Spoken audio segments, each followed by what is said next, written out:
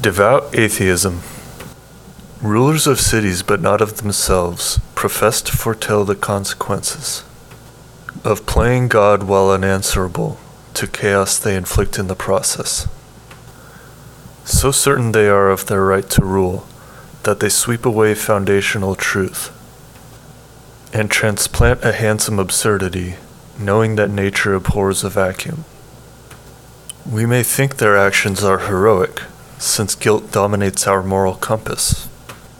But no matter how heroic in name, a theory and practice are not the same.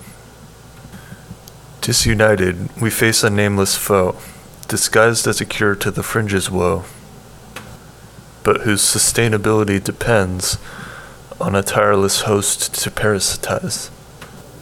It would appear that our complicity in affirming sham for reality has unleashed a novel leviathan on a people whose myths are forgotten.